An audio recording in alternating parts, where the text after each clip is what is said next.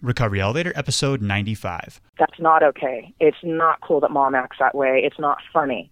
So I had to decide the buck stops here. Otherwise, I'm just perpetuating a culture, a family culture that is definitely dangerous.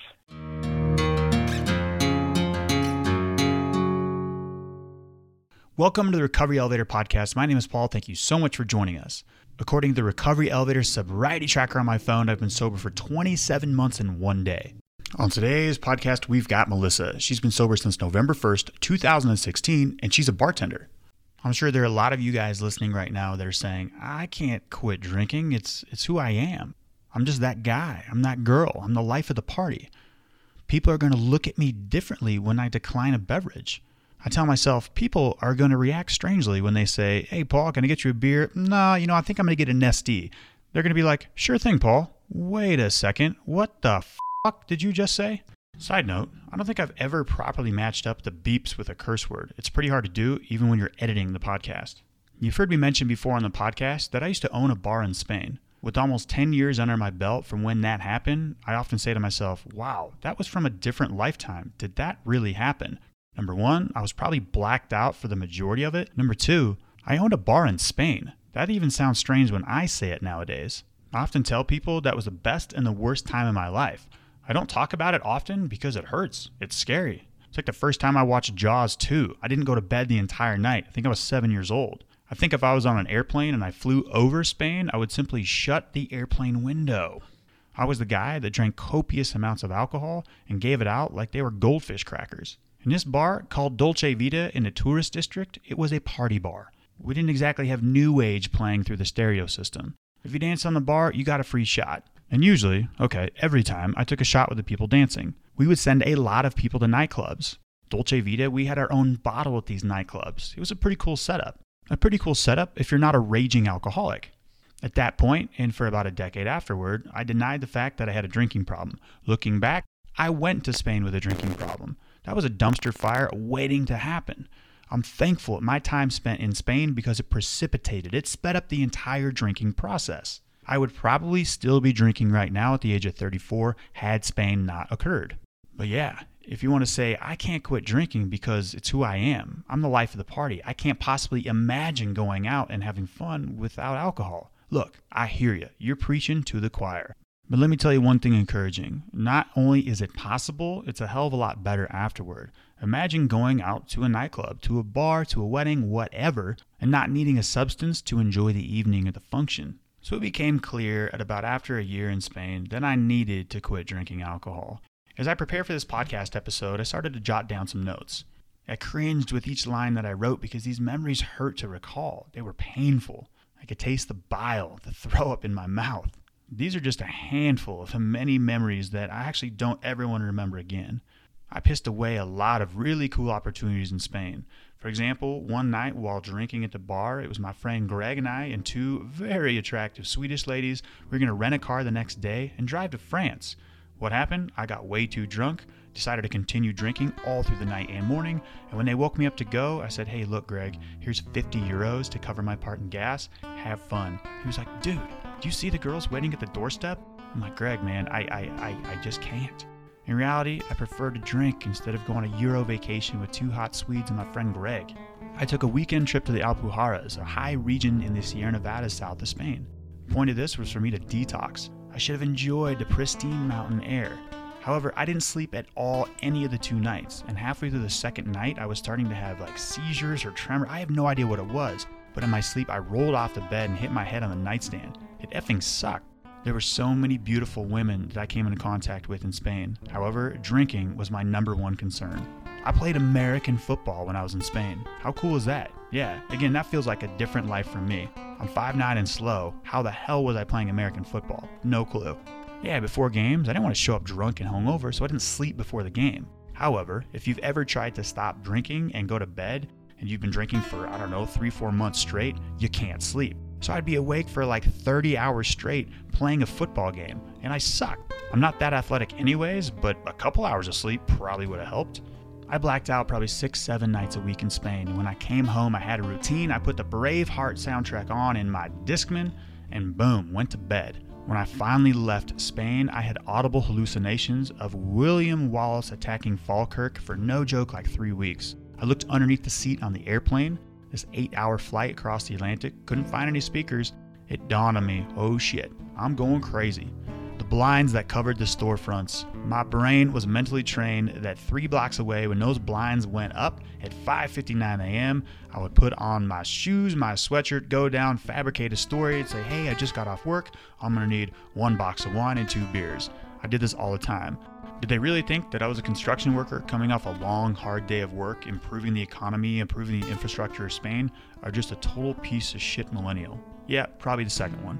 For years 2 and 3 in Spain, I lived on the 5th floor. I remember looking at that railing and just wanting to jump. It gets pretty damn cold in Granada, Spain. When I'd walk up to the bar, I would be sweating my ass off. Those would be called withdrawal symptoms. We've heard this one often on the podcast when I say, what's your worst memory from drinking? Well, mine as well is the loss of memory. I had so many lost memories. In fact, I was on a transatlantic flight back to America one time. I said, hey, what's your name, to this gal next to me, and she looks at me, she's like, are you serious, man? Apparently, I had hooked up with this girl about 2 months previously. I felt like a total idiot. Good thing we only had 7 hours and 58 minutes of the flight left. FML. I got a DUI in Spain. Yeah, that sucked. Big time. I tried so hard to control my drinking, and when I was about 2 weeks away from going home, I would just let the wheels pop off, one at a time. Controlling your drinking? Not even like drinking or not drinking, just controlling the amount you consume when you're an alcoholic is exhausting. Oh yeah, welcome first panic attack. I got into a taxi cab thinking I was having a heart attack. I told him to drive to the hospital. Like, why are you stopping at red lights, senor? I'm having a heart attack. Got there, panic attack. Damn it, damn it, damn it. I actually had a lot of visitors while in Spain. It was pretty cool. I was like, hey guys, you want to go check out the local Spanish symphony? They're like, no, Paul, you've been telling us about this crazy Spanish nightlife, so I think we want to do that. Now I'm going to tie in some themes, and I'm thankful for every single one of these unpleasant experiences because it has transformed the trajectory and placed me in this seat today. But before I get to those themes, I want to talk about the pros. Some cool things did happen out there. Number 1, I didn't die. I'm serious on that one. I think I got really close. Before I finally came home, I was chugging vodka and taking like 4 to 5 Ambiens a night. One morning I woke up thinking I had like 3 left. Yeah, I did 5 Ambiens in one night. That's some scary stuff. Number 2, like I mentioned earlier, it accelerated my drinking. I'm thankful to be where I'm at in my journey right now and dealing it when I'm 34, single, and with a poodle named Ben. I'm not dealing with this when I have a family and kids. I also got to learn to play Spanish flamenco guitar. It's actually the music you're hearing right now. I don't remember much of it, strange, which is why I'm playing the same 2 chords over and over. I saw some cool places in this world. My Spanish didn't get any worse out there. I learned how to say firefly in Spanish, luciérnaga. I've always been an entrepreneur, but Spain was like a real-life MBA, in a different language, of course. I'd like to think I was pretty successful. We were. However, I eventually had to walk away from the bar because I was killing myself. So I want to tie in some themes, some vital recovery themes that are value bombs to what I learned in Spain. But before we do that, let's hear from our interviewee. Melissa, how are you? Doing well, thank you. Yeah, Better than a month ago. There we go. Yeah, it's a common response on the podcast. Yeah, thanks for joining us. Let's get right into this. How long have you been sober? Well, I guess today's the 30th, so 30 days. Nice job. Congratulations. Thank you. Yeah, and let me ask just a question about your history here. When did you first realize that you couldn't control your alcohol? Well, that's probably been a number of times over the years. The first time I ever realized it, I guess, was probably about 10 years ago when I started having blackouts. And I knew when I'd go into a situation thinking I'm only going to have a couple and go home. And the next thing you know, I couldn't remember things, or I would just, wake up like with CRS, basically kicking myself for not sticking by what I'd told myself in the beginning of the evening or whatever. Sure. And Melissa, I've already gotten way ahead of myself. I realized that listeners weren't part of the conversation that we had before I hit the record button, kind of getting to know each other. So tell listeners a little background about yourself, maybe where you're from, what you do for a living, how old are you, do you have a family, and include some hobbies, what you like to do for fun. Sure. So I'm 41 years old. I've been a bartender now for about 15 years, and I've got 4 children. I'm happily married. What do I do for fun? Well, when you've got 4 kids and you work full time, you don't have a lot of free time. So I hit the gym a lot. I wouldn't necessarily say that's fun, but it's cathartic for me. I guess when I get home at night now, I watch Netflix a lot. I love it. And you sent me a sober selfie about 2 weeks ago. And then I reached out to you and said, hey, look, if you're willing to send in a sober selfie, let's do an interview. And you got back to me and said, I think in your email, you said you're a bartender. And I think it's just the way the world works. Somebody about a week before that email said, hey, have you ever interviewed somebody who's in the service industry, a bartender? And then boom, your email showed up. And I can imagine that somebody who's afraid of heights maybe shouldn't be a trapeze artist. What is it like being a bartender and trying to not drink alcohol? Well, I guess the paradox here is I fell into bartending because of my love of alcohol and partying at a young age. Well, first of all, growing up in Vegas, it's very easy to just get sucked into the service industry. I started going to college, had children, my first daughter when I was 19 years old. Realized quite quickly that I made more money in service industry in Las Vegas than my peers who had college degrees. So I was doing cocktails and then gravitated towards bartending because I knew there was more money in it, and it just seemed like a fun thing to do, a fun job, especially when you enjoy drinking and being in that atmosphere to begin with. Now I've been doing it for a lot of years. I was going through corporate management, and at the last resort I worked in, and actually on the road to become a sommelier before my twins were born. And then I knew for a long time that I had issues with drinking. I guess I didn't realize it until I was with the father of my first daughter, whose family was really normal and didn't drink. I come from a family of drinkers and drug users, and I just thought that was normal. That's the way normal families, normal adults behaved. And his family really didn't drink. If they did, they had one beer, and I thought they were really boring, until I kind of grew up a little more and realized that no, in fact, that was probably normal. I think being in service industry, the conundrum you find yourself in is that the culture itself is so centered around drinking and going out, especially in Las Vegas. We call each other other industry, quote unquote, people, and everybody takes care of each other, and it's like this family, and it's sort of the opposite on the spectrum from what AA is, where AA, you tell each other stories to try to relate negative experiences, or maybe things that, you're trying to generate reasons to not go back to drinking, and there's a positive outcome. Whereas when you're in a drinking culture, you tell each other stuff that even though you know that it's not necessarily what normal people would think is a good thing, you kind of laugh about it and joke about it, and it's like you feed off of those experiences, and it reinforces the wrong ideas in your mind that, okay, that's an okay thing to do, that is just something funny to do, that other people you work with are doing the same thing. And so it just becomes another reason to justify your behavior. So I think being in the service industry, if that's all you ever hang out with and that's all you're ever doing, then you're really misleading yourself. And, it's better to find that out sooner than later. I agree with that 100%. The service industry night, you guys have your own night. It's called the Sin Night. And you and I had a lot in common. I fell in love with alcohol. It was my best friend. And I said, what better way or what better career to go in than to buy a bar in Spain? And that's what I did. Looking back, terrible idea. And you're right, though. I surrounded myself with other people who we would have these conversations, and I would affirm to myself, like, okay, blacking out 7 nights a week, totally normal. Because Rick, Bob, Susan, and Tina are also doing the same thing. I understand that 100%. And so for the last month, I understand you've been bartending and you've been sober. What has that been like? Well, I'm not in Vegas anymore, so it's not like I get off work and I can just hop next door to the next bar. I live in Pennsylvania now, which is better for me personally. I mean, I'm not going to speak for other people in the service industry, but for me personally, like, I can't just get off work and walk next door in the casino to the next bar and just go sit down there with a group of friends. So that's out of the question. I work in a fine dining establishment, and, I deal with a lot of the Scotch drinking older patrons that just, sit around and order steaks and things like that. So it's kind of a different environment.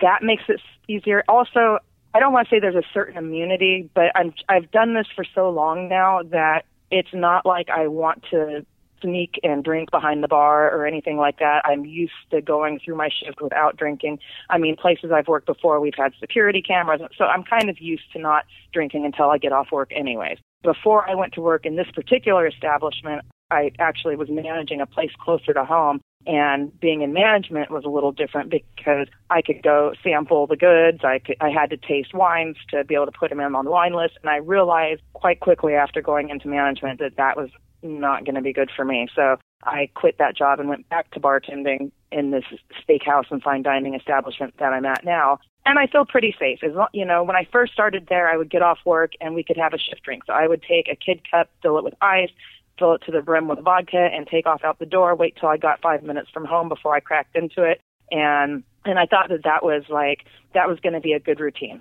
And it kept me out of trouble for the most part. And, so I thought I found a way to drink that was going to work for me. You're always going to fall into a trap one way or another if you've got this problem.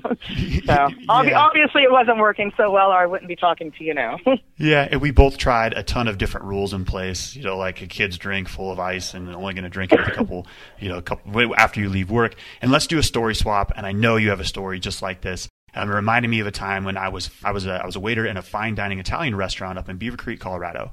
Yeah, I did the geographical cure from Spain to Colorado, and I felt like I had my drinking under wraps. However, it came the night where we had to taste the wines that we were selling. And so right after about 4, 5, 10 sips of wine, I got buzzed.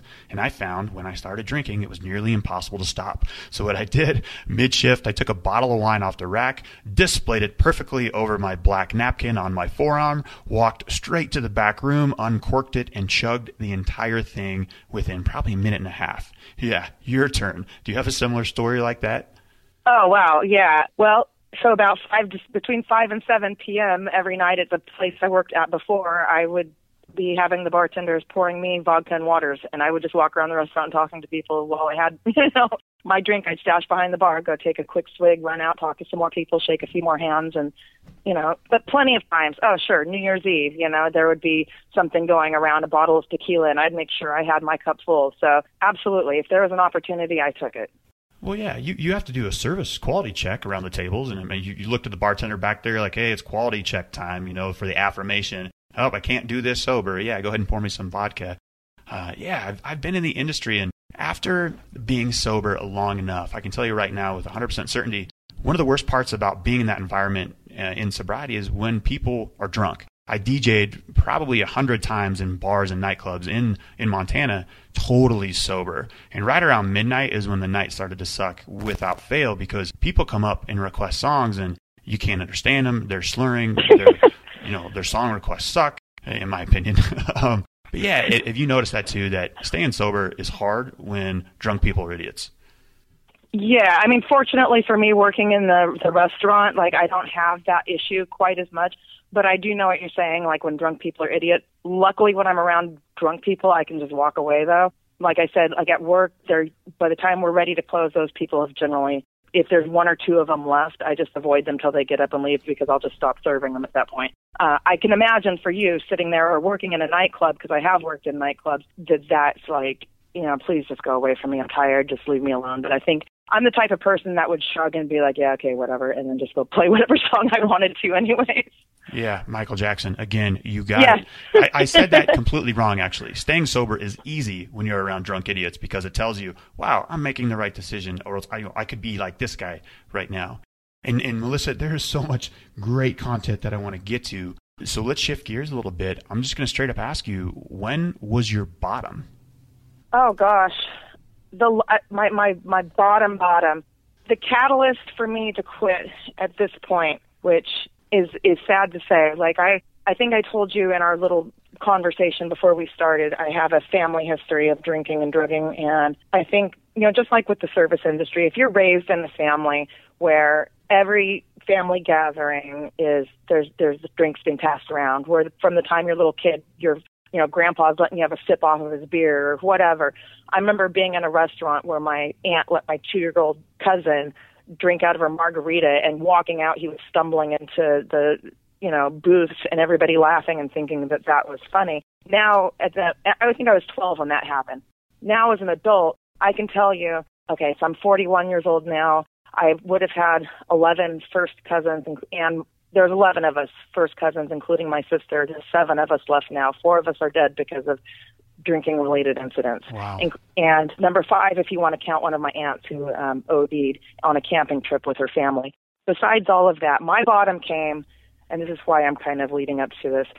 I did a Spartan race not too long ago. It was October 22nd in Mount Vernon, New Jersey. It was a Spartan Super, and I was feeling really good about it. And afterwards, the trainer that I work with that kind of had us all put together our team and whatnot, it was her birthday. So there was a birthday party. And I took my daughter, I have a 14-year-old daughter, and she brought her friend, and they came along with me to go to this race. And we had a hotel room and everything. And my drinking, as long as I knew I had a couple things in place, like if I didn't have to drive, if I was either at home or, somebody was around that I knew would revive me if I ended up in trouble, I didn't stop and think about what I would be doing. So we were all partying and having, our time, and I don't remember going back to the room, but evidently my daughter and her friend had to come downstairs that they had sort of like a lobby off to the side area that looked like a study where everybody was hanging out after we had the party in the ballroom. So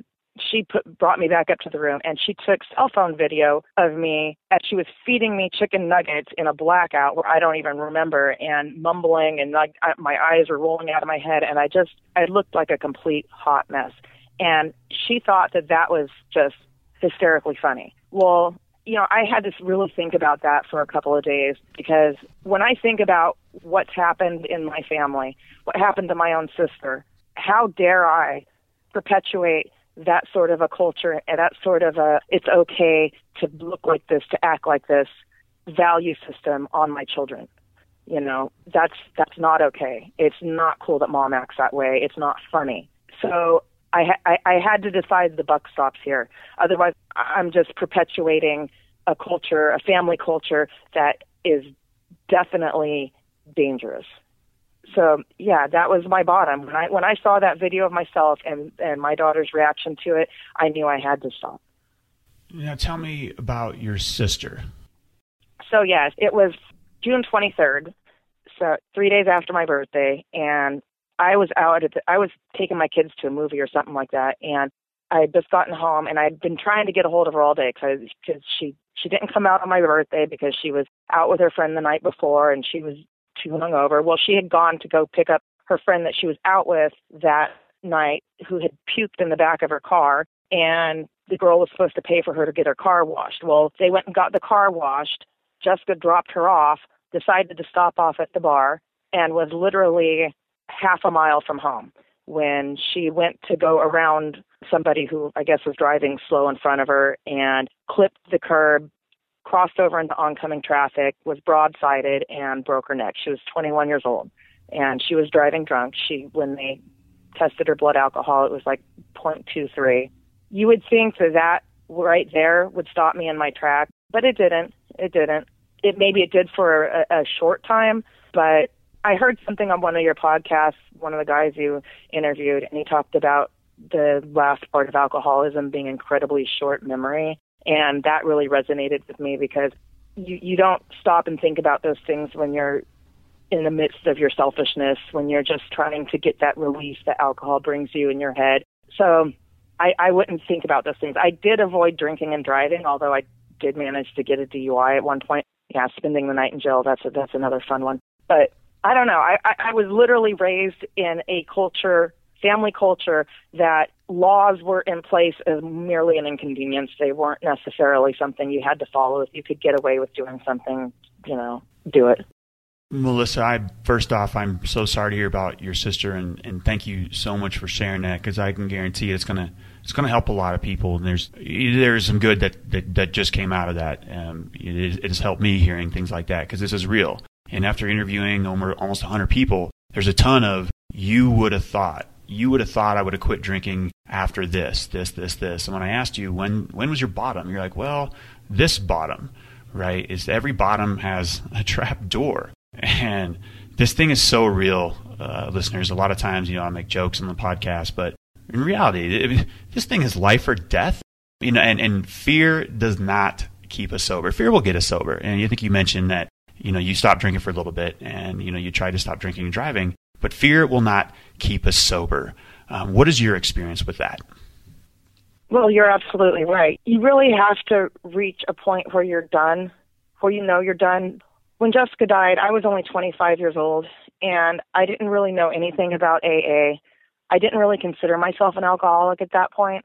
I just considered myself young, and I thought it was just something that was an unfortunate accident. So I hadn't acquired the life history, and at that point I'd never had a DUI. I'd never lost a job or a relationship over drinking. It was more like I would just party and get drunk sometimes. It hadn't become a real life problem, I guess, at that point. So it's not until I was 32 years old, I guess it was, when I actually went into AA. I had just gotten a DUI.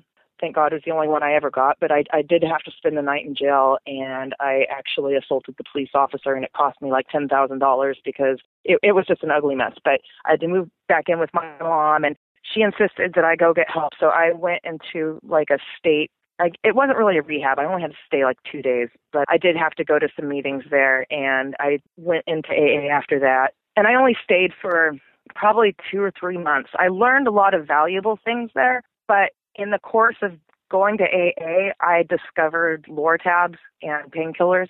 So I was taking those under a doctor's care. Of course, the doctor wasn't exactly the most scrupulous guy, but I figured like as long as I was only taking one every 4 hours or at the most 2 every 4 hours, I didn't have a problem. So I basically just swapped one addiction for another. And I was running. I got 4 marathons under my belt. I thought, I've got this. Popping a pill that is being given to me legitimately by a doctor. Like, even if I get pulled over, here's my prescription, officer. Yeah. It was like, this is okay. But I dropped out of AA because I knew I couldn't consider myself quote unquote sober if I was sitting there in a meeting room taking opioids. It didn't feel honest to me. So I dropped out of that. And I thought I had a handle for a couple of years. I'd saved money living with my mom, bought a house, thought, I'm on cloud 9. I bought my own house. Things are going great. Literally, it was my housewarming party, and people were bringing over bottles of wine and champagne. And so I cracked into the wine. And that was the first time I drank in 2.5 years.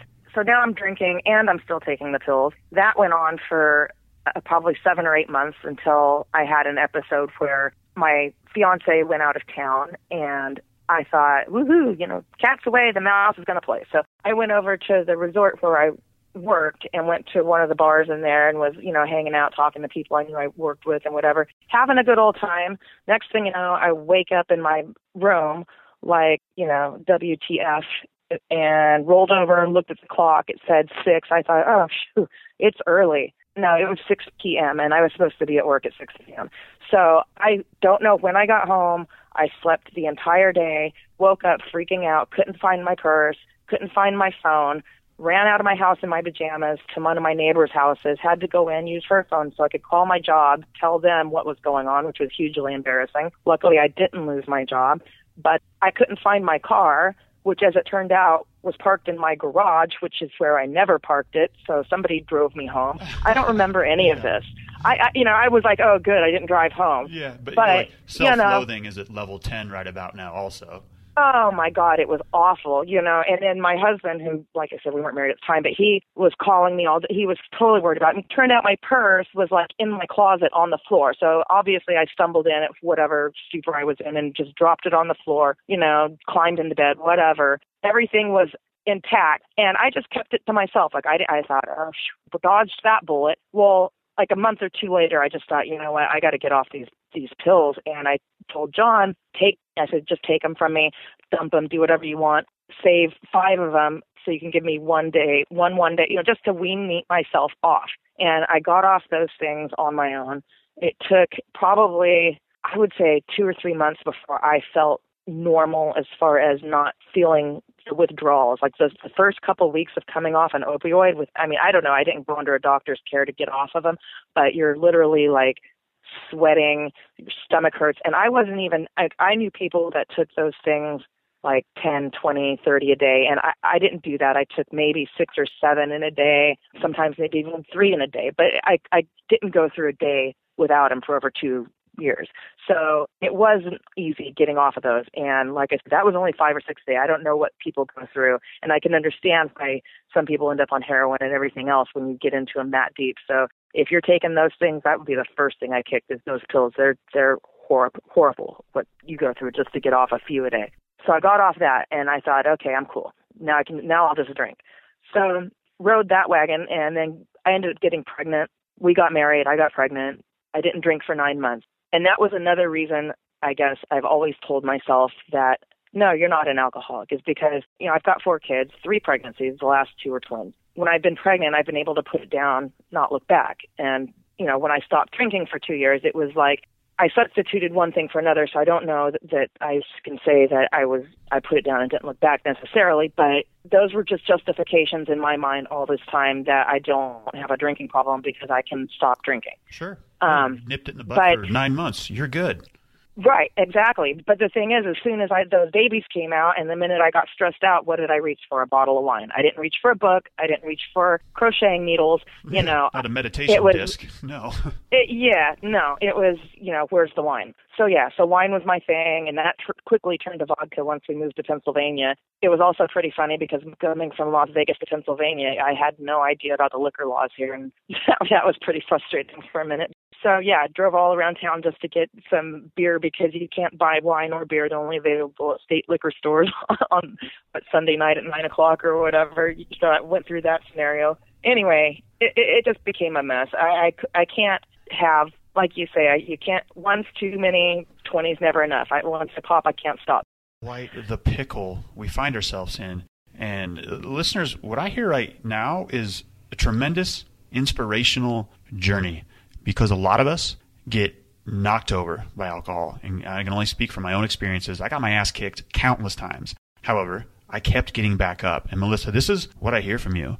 You keep getting back up. And us, we are a courageous lot of people, because I think a lot of people, they would not get back up. But for some reason, those of us who are successful in sobriety, that's the one thing we have in common is we don't quit. We just keep getting back up.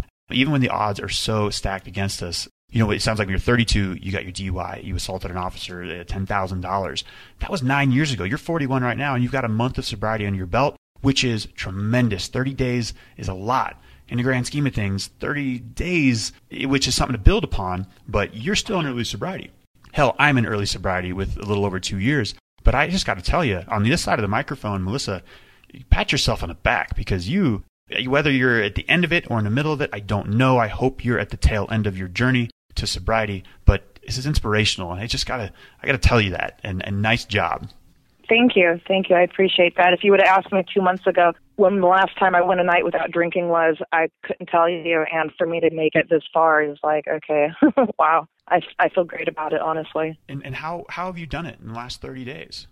Well, I'll be honest, and this isn't, I'm not trying to be obsequious here, but your podcast has helped me out a lot. And this is good and bad. I'm going to say I should be going to AA meetings, and that's sort of my future plans, but I need to be constantly reminded of what it's like to be a drunk and what it's like to be out there waking up in the morning thinking, God damn it, I did this shit again. Why did I do this to myself? What's wrong with me?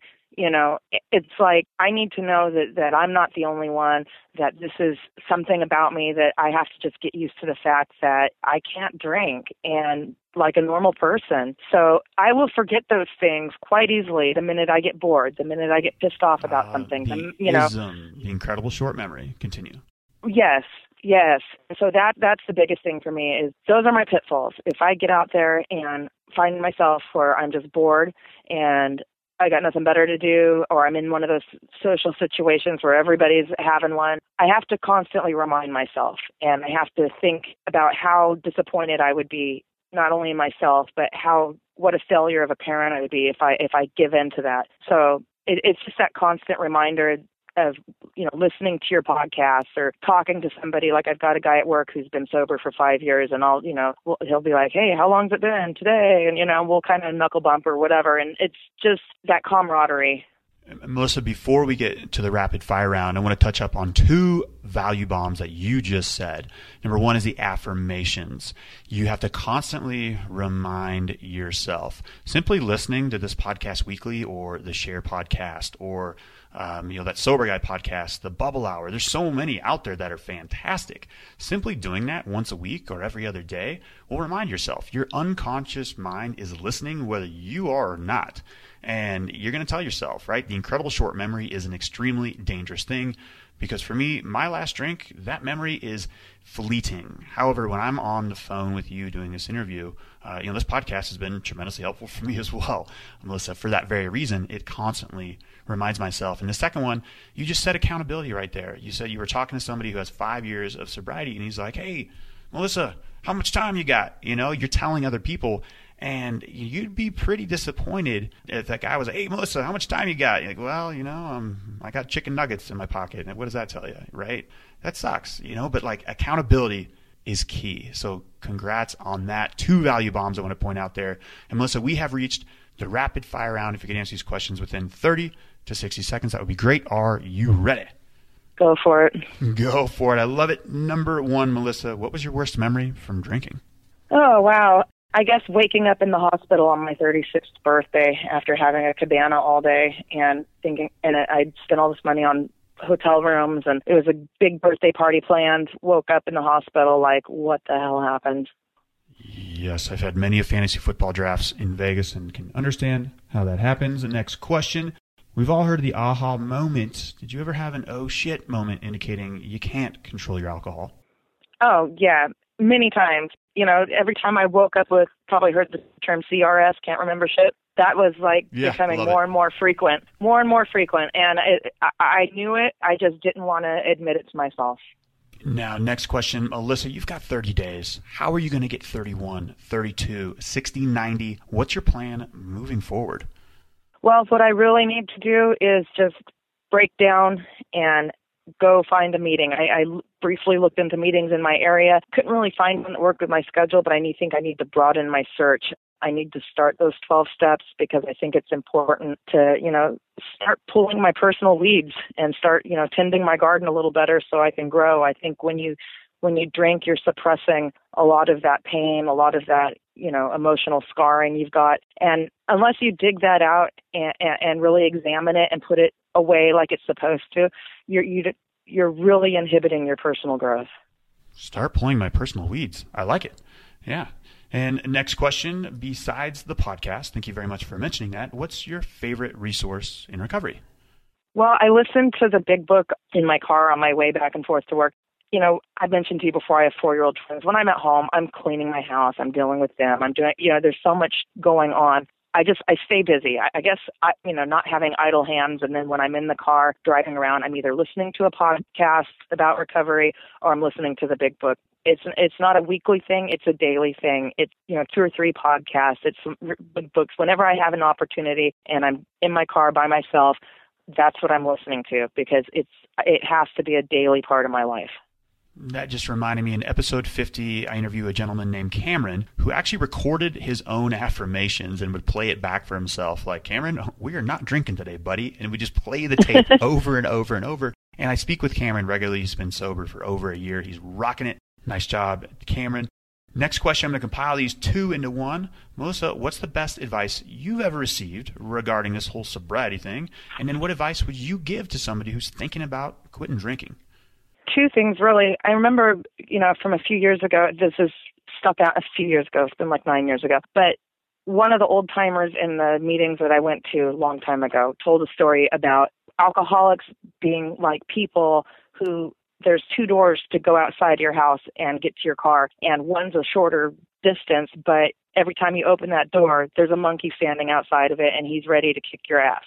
And an alcoholic will continue to go out that door every single time and let that monkey kick his ass. Well, we have to figure out that that's not the door to go through. We got to go through the other door. And it's a longer way to walk to the car, but that's the one you got to go through. So I feel like at this point, now I've gone through that door, I got to keep walking. And the only way for me to keep walking is by constantly reminding myself, letting people around me know that drinking is not an okay thing for me to do, that I don't drink, and admitting to it and looking at myself and being humble about it instead of thinking that I'm okay. You gotta really humble yourself. If you're listening to this podcast right now, chances are you've got a problem and you should probably address it because it's not going to get you anywhere positive. Melissa, I've gotten emails from people. They're like, yeah, I'm in episode 72. I'm not really sure I'm an alcoholic yet. It is just my fingers on the keyboard like, how do I get this point across? You're 100% correct.